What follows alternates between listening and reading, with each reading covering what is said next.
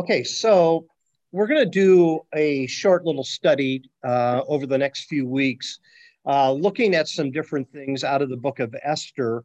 There's some fascinating dynamics in the book of Esther that I have not had time to really develop on Sunday mornings. So I'm calling this little exercise that we're going to go through Extra Esther. We're going to take an additional look at a few things in the book of Esther for a few weeks.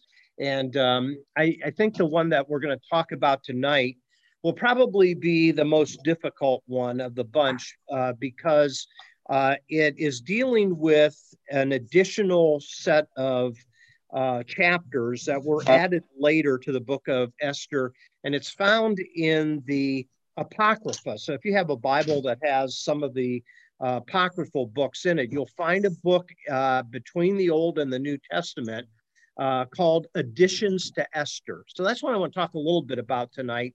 I want to talk a little bit about why that was necessary that these additional chapters were added to the book. So what we're going to do is we're going to ask the question, why Extra Esther? And we're going to find that at first reading within Christian circles, it appears that Esther is the hero of the story, and that's the way we kind of interpret the book of Esther. She is the hero because she intervenes on behalf of the Jewish people. It's interesting that our Jewish friends look at the book of Esther as part of their religious tradition, and the book actually gives a justification for a holiday called Purim. And so in the book of Esther, and you can see up here or on your notes, that it is called the Megillah. And that is a Hebrew word for scroll. And so Jewish people call it the scroll of Esther rather than the book of Esther. And the whole purpose of it is to kind of reinforce this ongoing observance of this religious holiday called Purim. And the book will give some rationale with the additional chapters as to why this festival is important to the Jewish people. What's interesting is that the festival of Purim is not found in the Old Testament in terms of the Torah. So all of the other festivals that are kept, whether it's the Passover or the Feast of Tabernacles, those type of things can be found in the Old Testament Torah. But there is no Feast of Purim. It is developed later, and it is by these additional chapters that we see why this is important to the Jewish people. So if you look about halfway down on the slide, since I didn't print out additional copies of the handout, you're just going to have to find it on your handout because I don't know where it's at. But the book of Esther is the centerpiece of the observance of Purim. It is traditionally read publicly in the synagogue on Purim Eve. And so actually, we're doing this a week late. Purim was last week in the Jewish calendar, Thursday night to Friday night. And it is followed by a number of theatrics that go along with the retelling of the story. So there's different things. There's kind of noise makers that children have that when they hear the name Haman, they make all kinds of noise and shout and that type of thing. But what's interesting as well is that the adults get involved in this as well by dressing up in costumes and so forth. So on the last point here, Purim is sort of like a Mardi Gras of the Jewish faith type of thing. It's a carnival type of holiday that's replete with reenactments of the story, excessive drinking, and general frivolity that is not found in the other Jewish festivals. So I found a couple of videos. I'm going to show you one. This is done kind of comically by Mayim Bialik. She is Amy on the Big Bang Theory, if you watch that show. So I'm going to show you this video YouTube, which is only a few minutes long, as she talks about, as a Jewish woman, the festival of Purim. And what I'm going to do is turn you around, Helen, so you can kind of see.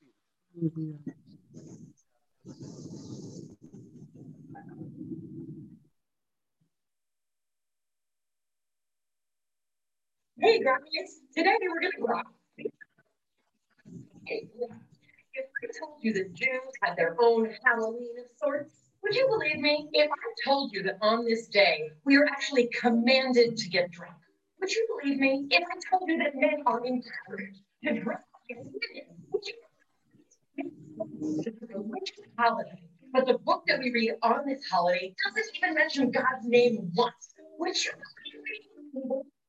That the holiday rests on the bravery of a Persian queen who is Jewish, but she's hiding it because nobody likes the Jews, they hate the Jews, and then she has to reveal it, and OMG, she ends up saving the Jews. Because that is true. So what do Jews actually commemorate on Purim? Well, the story goes a little something like this. It all began when the Queen of Iran, Queen Vashti, refused to dance naked for her husband when he summoned her. So the king, whose name is impossibly Ahasuerus, picks Vashti out and does a kingdom-wide America's Got Talent-esque search for a new queen. When all is said and done, a new queen is chosen, and her name is Esther. But her name in Hebrew is actually Hadassah, like the willow tree. See, she's Jewish. She can't tell anyone. Esther is totally slaying it as a regal. The king has this creepy, evil advisor, and his name is Haman.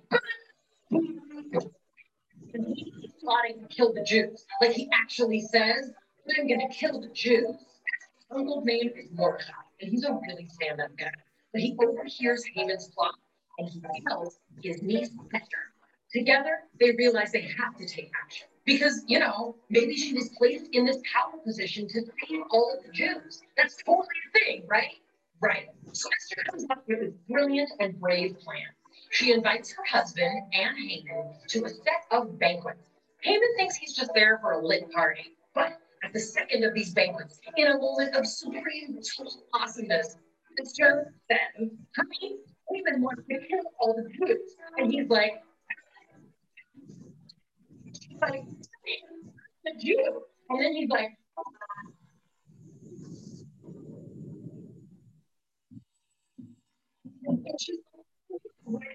anyway, we can talk about that later. Right now, please hang Haman all the time. And so, just when all seemed lost, the entire Jewish people was saved. So, that's Purim. So, to commemorate this miraculous story and to honor Esther's awesomeness, we celebrate every year. We donate money to charity and we give little food gifts to our friends in order to spread the love. And yes, we are supposed to get intoxicated if you are of legal drinking age, of course. Why do we get drunk? It's so that we can't tell the difference between heroes and villains. It's to emphasize the topsy-turvy nature of this holiday and a life. In a second, life can change. Esther was not queen, then she was. The Jews were safe, and then they weren't. The Jews were threatened, and then they were redeemed. Purim is super fun, super meaningful, and super empowering. It celebrates the power we all have inside of us to be courageous, to be heroic, and to be the deliverers of truth and salvation. Oh, also, it wouldn't be a Jewish holiday without a ritual food. The ritual food of Purim are these tasty triangle-shaped cookies called Hamantashen, which means Haman's pockets. No one really knows why. And in Israel, they're called Haman's ears, which is super weird, but it doesn't really matter because they're delicious. Being Jewish is so much fun, but it is especially fun at Purim time.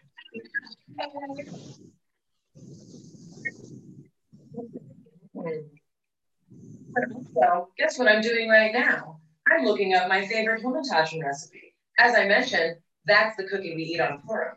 To get my recipe, go to fracnation.com and you can make your very own Hamantashen. Yay!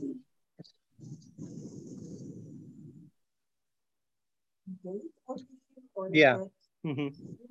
Yeah. It's like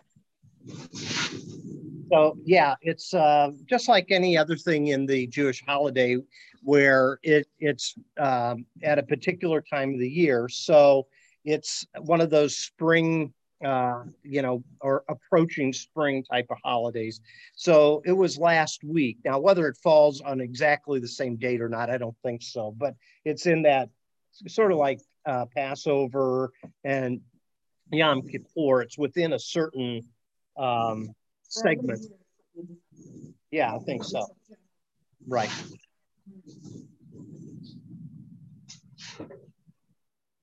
Yeah, right. It was the end of February. Yeah. So I don't know if you heard that okay or not, Helen, but that YouTube link, if that didn't come out very well over Zoom, you can look that up on your own. But I thought that was just kind of a fun way of looking at the Festival of Purim, and you could tell from her presentation that it has kind of a completely different outlook than the way we as Protestant Christians tend to look at the book of Esther. To them, it is all bound up in tradition, bound up in religious festival, that type of thing, rather than the focus being solely on Esther. So one of the things that we're going to find in this additional look at the book of Esther is that Mordecai, in the additional chapters that are added, plays a much bigger role than Esther does in the Protestant book of Esther. So, we often use the phrase a search for answers. Well, in the book of Esther, when you read it, you have really more a search for questions, because all kinds of different questions and questions like this. I'm getting a little bit of echo, Helen, so I'm gonna mute you, okay, just so that I don't get any. Okay, that should be better. Sorry about that. Okay, so some of the search for questions includes things like, why is there no mention of God in the text? I mean, you would think, as being part of the Old Testament, that would be a primary focus. So we as Protestants tend to say that the book of Esther reveals God's providential work, and so he kind of stays hidden behind the text. And then when we find that there's certain coincidences that take place, such as the king not being able to sleep, and then reading the chronicles of his rule that reveals that his life was saved by Mordecai, we say all of that is God's providential work. He's working behind the scenes to arrange these circumstances so that he can save the Jewish people from this genocidal edict. The second question is, well, why are 3 more chapters added that are found in the book called Additions to Esther in the Apocrypha? When you read the book of Esther, one of the things that you'll notice, and we just did that this past Sunday morning, is by the time you see that there is this reversal of fortunes, so Haman is going to hang Mordecai, but he ends up getting hung on the gallows that he has built for Mordecai. You might say, well, okay, the book should be done then, but it doesn't. It goes on for 3 more chapters, and we're going to see this week that the problem that the Jewish people are facing is not done yet. Even though Haman is out of the way, doesn't mean their troubles are out of the way, because of this irrevocable decree that King Ahasuerus or King Xerxes wrote into law that Haman put him up to doing. So why does it take 3 more chapters? Because we got to see where this story is going to go. We would think Haman, the enemy, is out of the way, but there's other problems or hurdles that they need to overcome.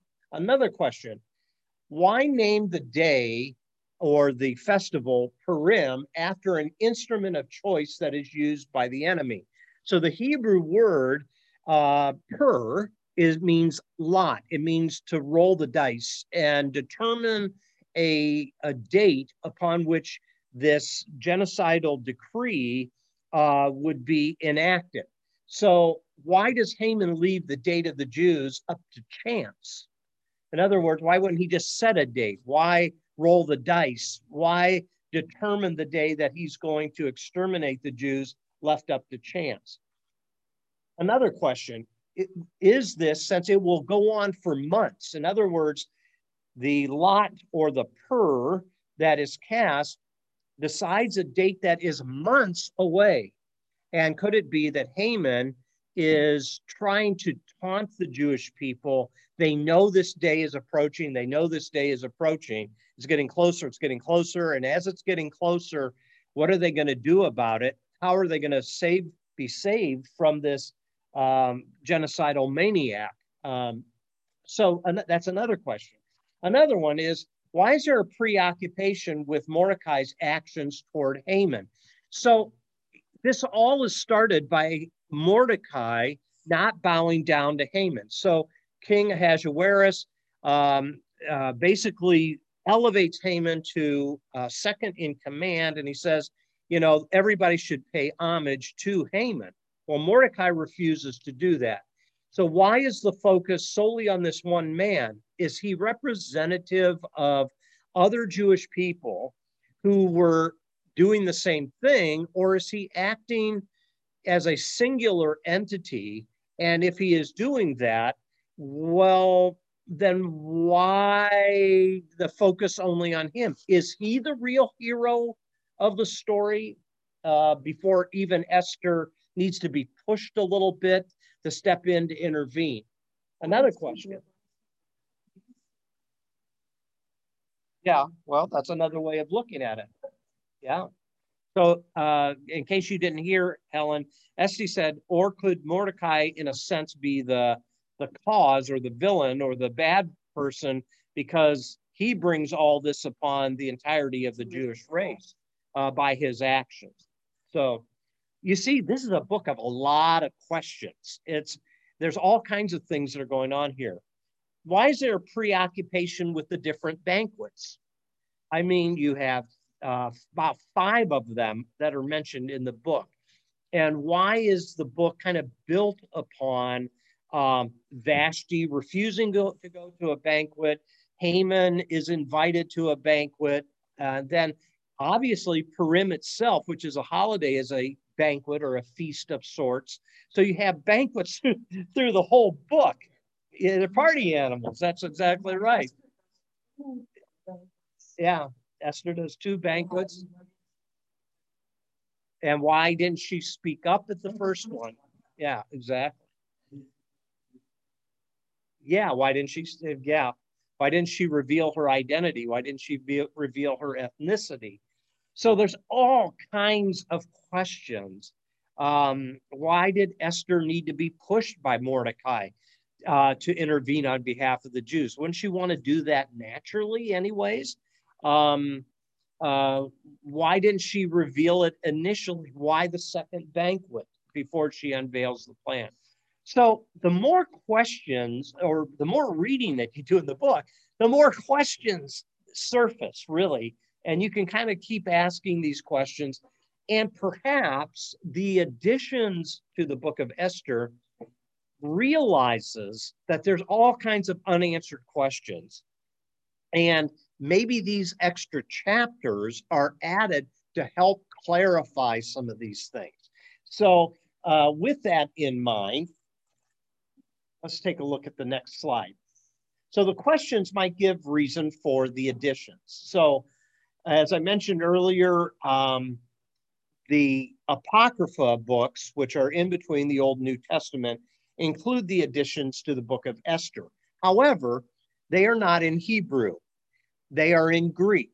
So a little bit of back information here. So when the Jewish people went into exile, they began to lose their roots and they began to lose their language. So kids that are born in exile begin to adapt and speak the language of the empire that they are in. So with that as a ongoing problem, what we find is that there is a group of scholars, and if you ever see the abbreviation LXX, it stands for the Greek Septuagint, which is a Greek translation of the Old Testament. The Greek translation of the Old Testament is called the LXX, which in Roman numerals means what? 70. Why that? Because the translation from Hebrew into Greek was done by 70 scholars, okay? So the LXX is this Greek translation of the Old Testament. So the additions to the book of Esther were never in Hebrew. They were added later on chronologically, and they are added in Greek. So these additions never find its way back into the body of the text of Esther, but are placed afterwards. So if you were a Jewish person late in the Old Testament history, you would understand that the book of Esther is written in Hebrew, but there's some additional information that's kind of attached to the back end of it in Greek. That makes sense to everybody, okay? Any questions? So now here's where it gets a little bit tricky. And this is why I said tonight is going to be the hardest of what we're going to talk about for the next few weeks. So there's 6 blocks of text, and they are conventionally labeled A through F, A, B, C, D, E, F. And what's interesting is they are bookends. So edition A is one part of additional information, and edition F kind of finishes it up. Edition B and E go together, and edition C and D go together. So editions A and F is the dream that Mordecai had, and then edition F is the interpretation of that dream. Does that make sense? Okay. I'll show you in a minute, okay? Edition B is the letter that Haman sent out that gave the decree to kill the Jews, while edition E is the letter that Mordecai sends out after he has been elevated to second in command, that the Jews will be allowed to defend themselves on this day of destiny that was set by irrevocable law. Then edition C and D contain the prayers of Esther and Mordecai when they find that they are under this genocidal edict, and it gives to us some of their thoughts and some of their feelings and some of their grief. So the main reason for these additions might be to give the story of Esther the religious atmosphere that is lacking in the Old Testament book of Esther. So I know you're probably confused, but if you can look at A through F, A and F go together, B and E go together, and C and D go together. Now, those of you who've been in Bible study with me for any length of time, you have remembered that in the Old Testament, they use a lot of things called chiasm. And chiasm is where a first point is compared to the last point, and it keeps going down till you get to the center, and the center is usually the most important point, where in this case, the center of that chiasm is the prayers of Esther and Mordecai that intervene on behalf of the Jewish people before the king. Okay, go ahead.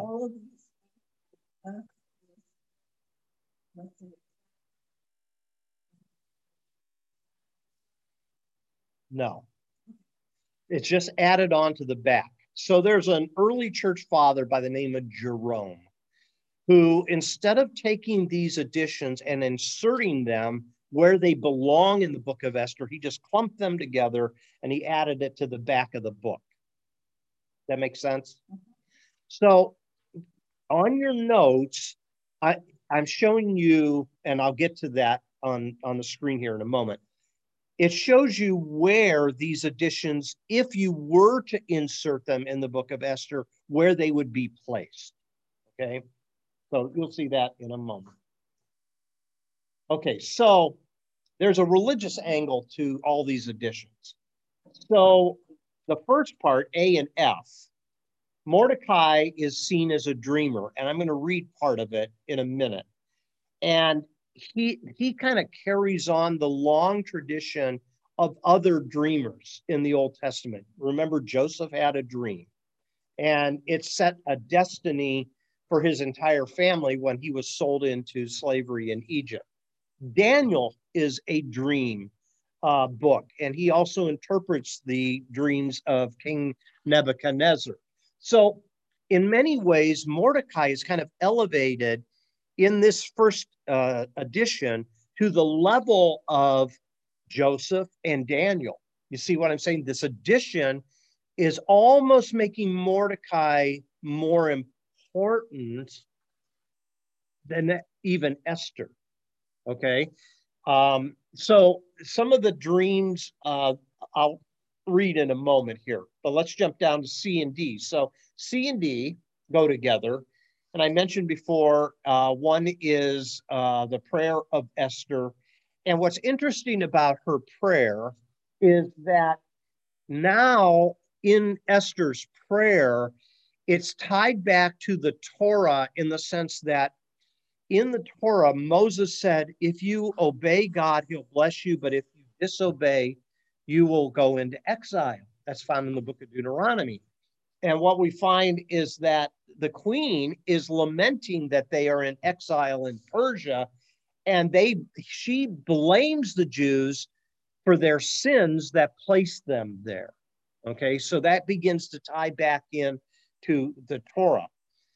Also in her prayer, she bemoans the fact that she's married to a pagan king. So she's not really a Hebrew in the eyes of the Jewish people in the biblical text of Esther, because she's a replacement for Vashti. She is an individual that's part of a harem. She's an individual that seems to have been enjoying palace life up until Mordecai pushes her a little bit to intervene on behalf. So she's not really seen as much of a hero, but this prayer of Esther says, oh, she regretted it. She hated every day that she was married to King Ahasuerus. So this additional information kind of justifies her a little bit as a righteous person. And one of the questions that comes up in the book of Esther is the question, was Esther a moral individual or not? And then what we find is that the additions elevate her to be a righteous woman. Then addition D talks about her going in. Now, there's also Mordecai's prayer in this addition C as well. But the next section, in section D, it describes her going into the throne room. So remember a few weeks back on Sunday, we talked about how she was afraid to go into the throne room because she hadn't been invited by the king and she hadn't even seen him for 30 days. You remember that? So this section says that when she approaches the throne room of Ahasuerus, she faints. She is so racked with nerves that she faints. And then the king comes and assures her that this prohibition that she is violating by approaching the king doesn't apply to her. She's the queen. She can come anytime that she wants. But the book of Esther seems to, in the Hebrew Bible, seems to portray the fact that if the king was in a bad mood, he would replace Esther with a new queen as well.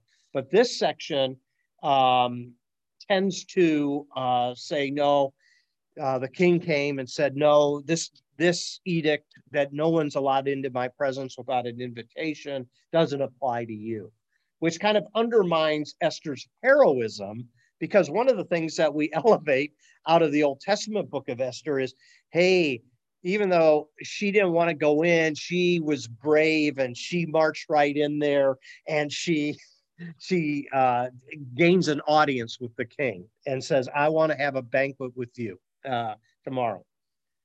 Okay, finally, section E talks about how the king himself will rescind this decree for the Jews to be killed.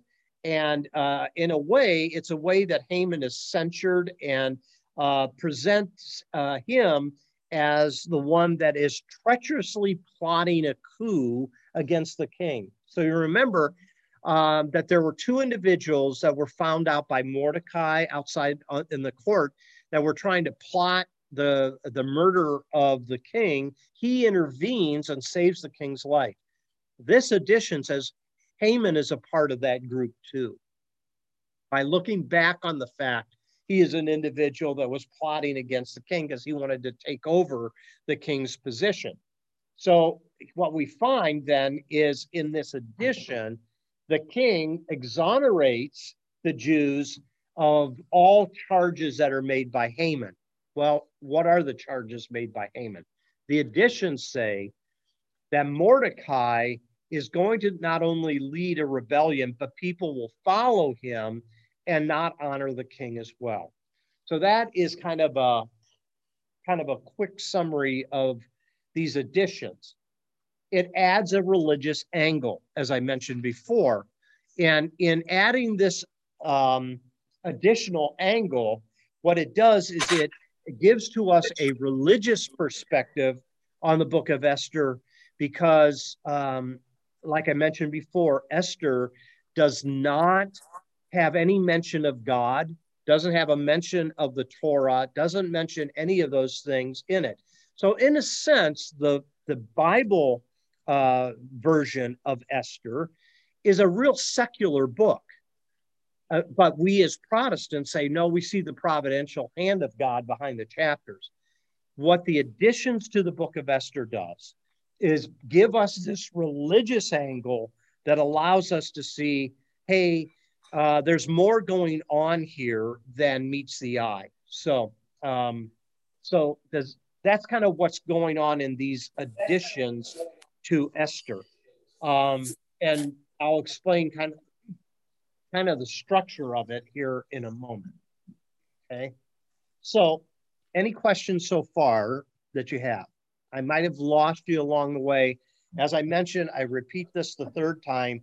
This will be the hardest of this set of studies because we're dealing with additional information that is not found in the Bible, but it is also hard to determine. Hi, Shelley. Nice to have you on. Hi. Hi. So we're down on your handout to the point about adding piety to the book of Esther. So without these additions, one could question whether Mordecai's could question Mordecai's religious stature, or was he just a politician, basically, that he was angling on behalf of his people. Now, the most notable comparison that you can make between the editions of the book of Esther found in the Apocrypha and the Old Testament book is found in chapter 6 of these editions, or chapter 6 in the book of Esther. So if you have the book of Esther, and since you don't have the Apocrypha in front of you, go over to the book of Esther and go to chapter 6. And we're going to you can read just the first few verses here. And then I'm going to show you, actually, you don't really need to turn there because I put it onto the next screen. What you'll find is that it becomes much more, there's much more piety that is added to the text. So let me go over there and then I'll come back to this slide. So, and I don't know if you ladies can see this. Yeah.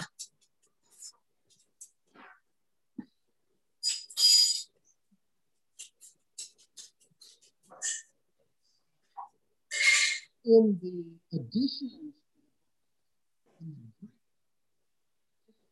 this is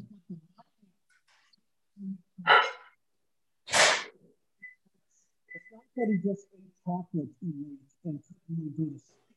It's that God prevented him from his God. Then you go down into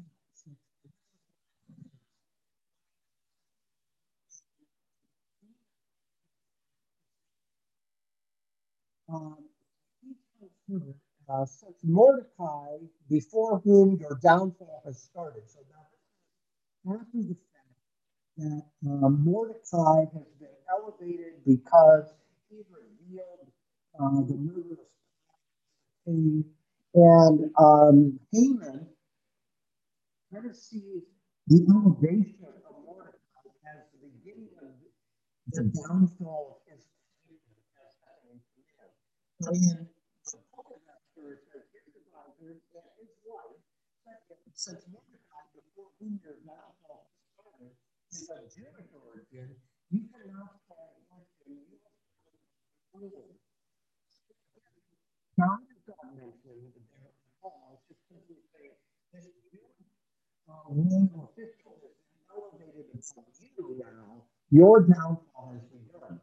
But in the Greek edition of the book of Esther, it says, his wife and his friends said to him, if Mordecai is of the race of the Judeans, or the Jews, you will never be able to ward him off because a living God is with him. And therefore, you can't stand nothing because God is on his side, not yours. So you see the difference that's going on there? So when you look at the text of that we have in the book of Esther, there's no mention of God at all. But what we find is that there is now this addition in the book of Esther. And I see there was a question from Shelley. Did anyone else online lose sound? So there's only Helen that's online tonight with you, Shelley. And she's shaking her head. Yeah, she lost sound. So there must have been. Yeah, when you moved away from your computer, we lost you. Yeah, okay. Well, yeah, that's because the speaker is right in front. So yeah, I apologize. So, okay, let's go back to adding piety. So the cumulative effect of this, of all these sections that have been added to the book of Esther, is to make Esther a more overtly religious tale than a secular story. Does that make sense to everybody? So you can see why the Jews later did this, because there was a strong resistance to add Esther to the Hebrew scriptures, because it's just simply kind of a secular account. Whereas when they add this, there's a push now to add it to the Old Testament canon, because you now finally have prayer, fasting, and different things like that that are tied to the Torah.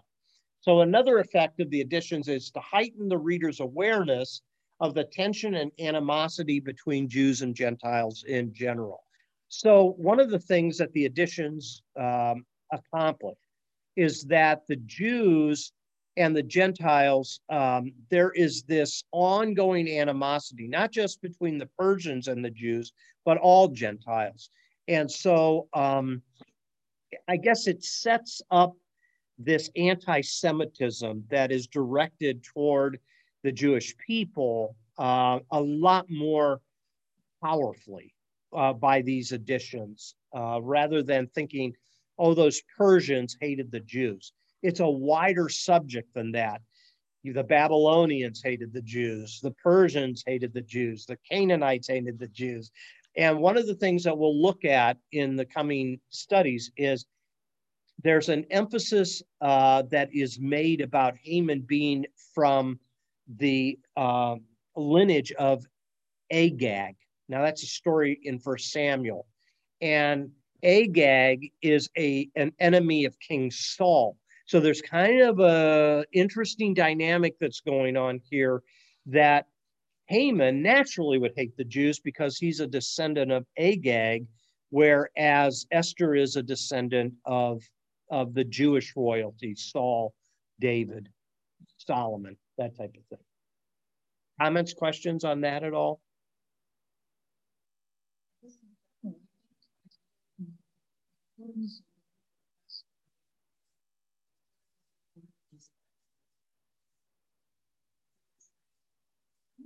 Mm-hmm. Yeah.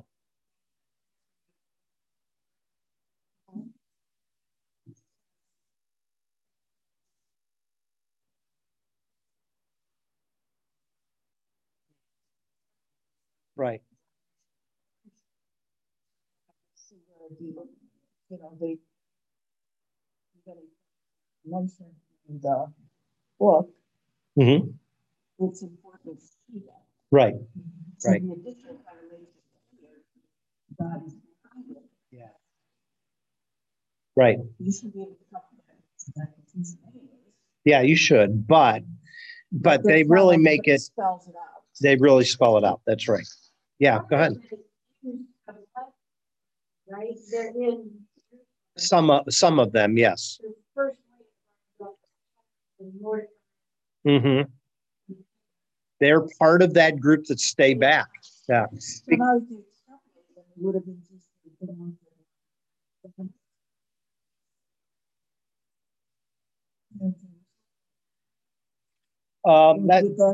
that's a great question. So the question for those of you online is,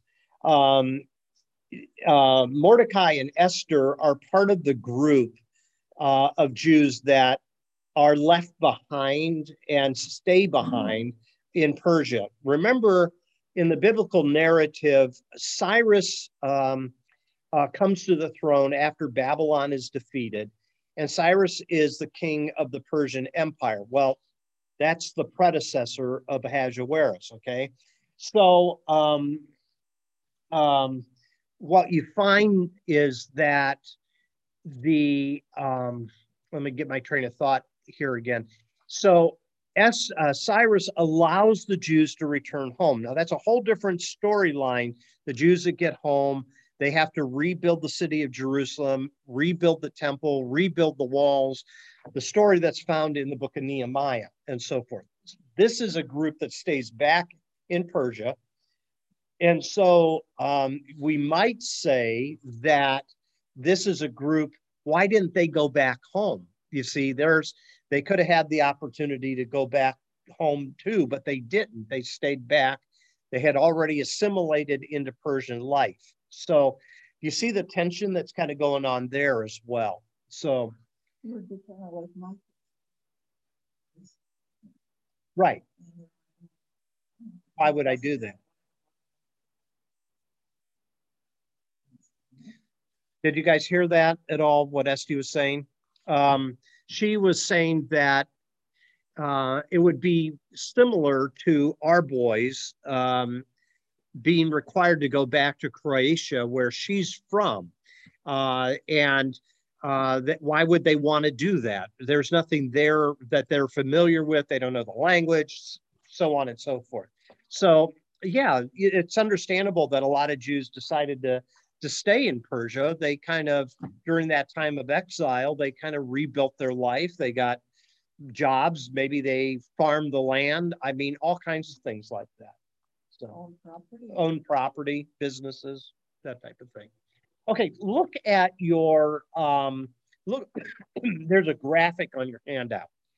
Okay, that graphic shows you the additions in one column and the traditional text of Esther in the second column. So you're going to notice that if Jerome, that early church father, would have taken the Greek additions and inserted them where they belonged in the book of Esther, this is what the combined book of Esther would look like. It would not begin with chapter 1, verse 1 through 313. It would actually begin with edition 1, which is called edition A. That's where the book of Esther would begin. And so it's edition A, but in terms of chapters, that's added on to the end of the book of Esther. It's chapter 11, verse 2 through chapter 12, verse 6. That makes sense to everybody? Okay. But if you were to insert it chronologically, it would come ahead of the beginning of the book of Esther. Then edition B, which is chapter 13, verses 1 through 7, in the editions, what you would find is it would come between chapter 3, verse 13 and chapter 3, verse 14. That's where that would fit. And then edition C and D would come before chapter 5, verses 1 through 8, 12. And edition E would come before chapter 8, verses 13 through 10, 3. Now, you don't know what's in chapter 8 yet, because that's what we're going to cover this Sunday in our Sunday sermon. So in chapter 8, you're going to find that the threat against the Jews is not resolved by Haman's death. There's still another threat that they have to face. And then finally, the book would be concluded with edition F. So again, two things are going on here, and this is why, if you're looking at it in color, I've matched them up. A and F go together as far as completing the thought. B and E go together, completing the thought, and C and D go together. But they are all interspersed at different places in the book of Esther. Now, if you don't get that, that's fine. But that's the way it works, okay? That's just the way it works. And but St. Jerome added the additions at the very end, and that's why it continues the numerical pattern. After chapter 10 is done, then you have chapters 11 through 16. Does that make sense? Okay, so now I'm just going to run through this real quick, and then I want to read a couple of things just so you get a feel for it. Hopefully it'll whet your appetite a little bit, that if you have a Bible that has the Apocrypha in it, that you're not afraid of the Apocrypha. I think a lot of times Protestant Christians tend to say, that's anathema, don't go there. The Catholics were wrong by adding it into their Bible. It just gives you additional information. Some of it is a little wild-eyed at points, but what you're going to find is it really does enhance the book of Esther, okay? So edition A reports that Mordecai, said to be one of the captives that went into exile under Nebuchadnezzar, so we're talking about the book of Daniel there, which is 112 years earlier than when this edition is added to the book of Esther. And he has a dream that foreshadows this drama in the book of Esther, and Mordecai foils this assassination plot against King Xerxes, whose favor of Mordecai embitters Haman, who is an antagonist in the story. So let me read this. This is interesting. So just listen to the dream that Mordecai had. Okay, so in the addition to Esther, which would be chapter 11, it says, in the second year of the reign of Artaxerxes the Great, on the first day of Nisan, Mordecai, the son of Jar, son of Shammai, son of Kish, of the tribe of Benjamin, had a dream. He was a Jew living in the city of Susa, a great man, serving in the court of the king. He was one of the captains whom King Nebuchadnezzar of Babylon had brought from Jerusalem with King Jeconiah of Judea. And this was his dream. So now we're given his dream. So listen to this. Noises and confusion, thunders and earthquake, tumult on the earth. Then two great dragons came forward, both ready to fight, and they roared terribly. At their roaring, every nation prepared for war to fight against the righteous nation. It was a dark day of darkness and gloom, of tribulation and distress, affliction and great tumult on the earth. And the whole righteous nation was troubled. They feared the evils that threatened them and were ready to perish. And then they cried out to God, and at their outcry, as though from a tiny spring, there came a great river. With abundant water, light came, and the sun rose, and the lowly were exalted and devoured those held in honor. Mordecai saw in this dream what God had determined to do, and after he awoke, he had it on his mind, seeking all day to understand it in every detail. pretty wild dream. You got two dragons that are fighting. And what's that? The noise, yeah, exactly. The noise, and so forth. But the symbolism of it is now with this addition to the book of Esther, no longer is the book of Esther kind of a novella. No longer is it a short story. It's apocalyptic in nature. Okay. So now he has this vision of all these people coming against the Jewish people, fighting against the Jewish people, and God is going to deliver them. And most people think that the tiny spring that became a great river here is this idea that God would intervene on behalf of the people through Esther. And the light that comes, light came, the sun rose, is sort of the symbol of salvation. That in the midst of darkness, God would allow the light to rise and would bring them great deliverance. And of course, the dragon is a symbol of evil, of the evil nations, and so on and so forth. So you can see how this is Mordecai who has this vision, like Daniel, like Joseph, like others in the Old Testament, that gave to him the ability to see what was on the horizon, that there was going to be this great persecution against the Jewish people. So now I'm going to turn over to in chapter 11, verse 1, gives to you a postscript. It says, this is when this occurs in the second year of the reign of Artaxerxes the Great on the first day of Nisan. So it gives to you the time period of when all of this occurs. So now that then becomes kind of the prelude, if you will, to the beginning of the book of Esther, where Mordecai will not bow down to Haman. Why? He had this dream. Okay? He had this dream about this great persecution coming against the Jewish people. So it gives kind of the reason why he did what he did. It wasn't so much personal against Haman, although Haman took it that way. It's symbolic of the fact that the Jews are going to fight against this great persecution that is coming their way. Does that make sense to everybody? So you see how that adds some info to understanding what's going through Mordecai's thinking. So I'm going to read, I'm going to jump over, just so you kind of hear this. In addition B, here's the edict of Haman. It gives us some rationale as to why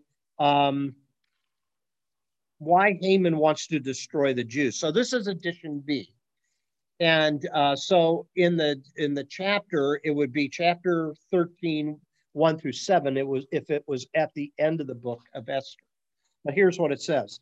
This is a copy of the letter. The great king Artaxerxes writes the following to the governors of the 127 provinces from India to Ethiopia and to the officials under them. Having become ruler of many nations and master of the whole world, not elated with presumption of authority, but always acting reasonably and with kindness. So the reason they're conquering the whole world is because they're kind and they're going to take care of everybody. So you hear that? You hear that political reasoning? So then it goes on. I have determined, this is Haman speaking, I have determined to settle the lives of my subjects in lasting tranquility and in order to make my kingdom peaceable and open to travel throughout all its extent to restore the peace desired by all people. When I asked my counselors how this might be accomplished, Haman, who excels among us in sound judgment and is distinguished for his unchanging goodwill and steadfast fidelity, has attained the second place in the kingdom, pointed out to us that among the nations in the world there is scattered a certain hostile people who have laws contrary to those of every nation, and continuing disregard the ordinances of kings, so that the unifying of the kingdom that we honorably intend cannot be brought about. Those Jews just keep getting in the way and saying no to what we want to accomplish. Therefore, what we want to do is get rid of them, because it's for the betterment of the world, is to get them out of the way, because they follow other laws that are not like our laws. But if they followed our laws, they would realize that everybody would have peace and tranquility and freedom and travel. And, it's a world of roses that is painted in this edict that's saying the only thing that's standing in the way of our empire being better for all the people is if we get rid of the Jews. That has not gone away. That's still what's happening today. If we get rid of, you name it, this group of people, the world will be better and we'll live in peace and harmony. Okay? It's still, if we can get rid of the Muslims, if we can prevent them from coming into our country, if we can prevent Mexicans from coming into our country and immigrants, we can live in great harmony and prosperity. It's all those immigrants' fault. It's all the Muslims' fault. In some parts of the country, it's all the blacks' fault. You see what I'm saying? You take a scapegoat and you place a group of people, it's all the gays' fault, okay? You pick out a group of people, you place all the blame of all the troubles of the empire upon them, and if we can get rid of them, we can live in peace and harmony. So that's Haman's reasoning, all right? So that is, we don't have time to go through all the editions of Esther, but I want to conclude tonight with a couple of observations. So the additions to the book of Esther make a theological contribution because it speaks about God directly. And God is the creator of all. That's in chapter 13, verse 10 in the additions. Furthermore, God is close to and holds Israel to be special. No one can oppose God's will. God controls the nations and reveals himself to people. And finally, God makes the lots fall in the Jews' favor when they are able to defend themselves. We'll get to that this week in our Sunday service. And on the other hand, Israel has failed primarily. Why are they in exile in the first place? Because of her idolatry and their refusal to obey the Torah. So that's a simplification, isn't it? In the sense that there's a whole lot of reasons why Nebuchadnezzar invaded and 3 times and destroyed Jerusalem. There's political reasons, there's financial reasons, there's certain racial reasons as well. But anyways, but this is what the additions to Esther do. They add a theological contribution to the book that's not found there. And so the additions then become a window. And the window is this, that there is constant hostility between Jews and Gentiles all through the Old Testament. The Jews hate the Gentiles hate the Jews. Jesus comes along and he begins to reach out to Gentiles and heal Gentiles. And then Paul finally wakes up to this, and he writes in the book of Ephesians, he has come to tear down the middle wall of partition between Jews and Gentiles and bring reconciliation of these groupings of people. So here's my last statement. We'll see if we have questions and then we'll be done. Taking its place with Daniel, the additions to Daniel, which there's additions to the book of Daniel, just like to the book of Esther, and other apocryphal books, such as Judith and Tobit, the additions to Esther reveal the increasing pressures the Jews experienced as successive ruling nations seek to assimilate them into their dominant culture. The Jews are resistant to assimilating.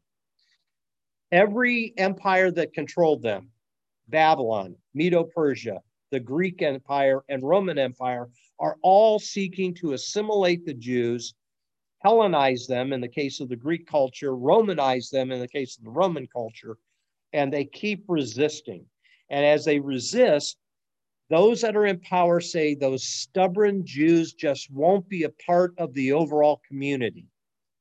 And because they're not a part of the overall community, they need to go. And that becomes the justification for much of the persecution. Okay, so I've laid a lot on you tonight. I understand that.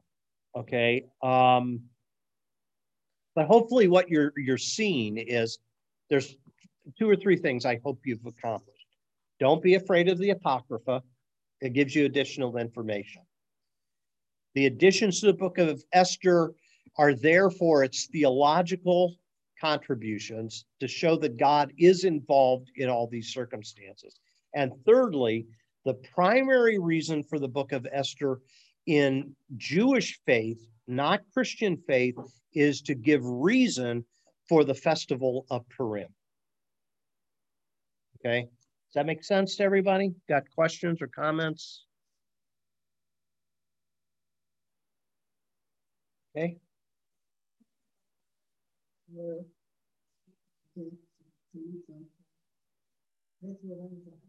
Well, that's what she said. In some circles, in Jerusalem, she said. In Jerusalem, it's the shape of his ears, but those cookies are the shape of his hat in the American Jewish faith. Okay.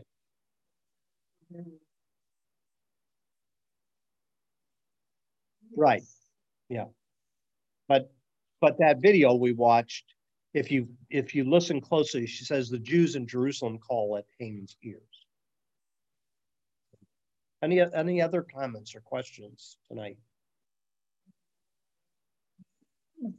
Hamantashen, yeah. Well, she's got her own recipe on that. Yeah, it does look like that, doesn't it? Yeah. Yeah. Jewish tchotchkes, yeah.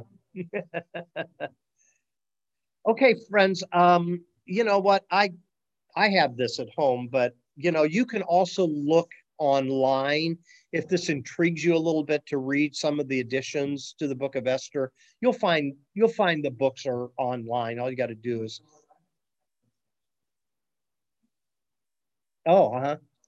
it's right between it's right between the old and new. It will. If it's a Catholic Bible, it sits between the Old and New Testament. Okay. Anything else from those online?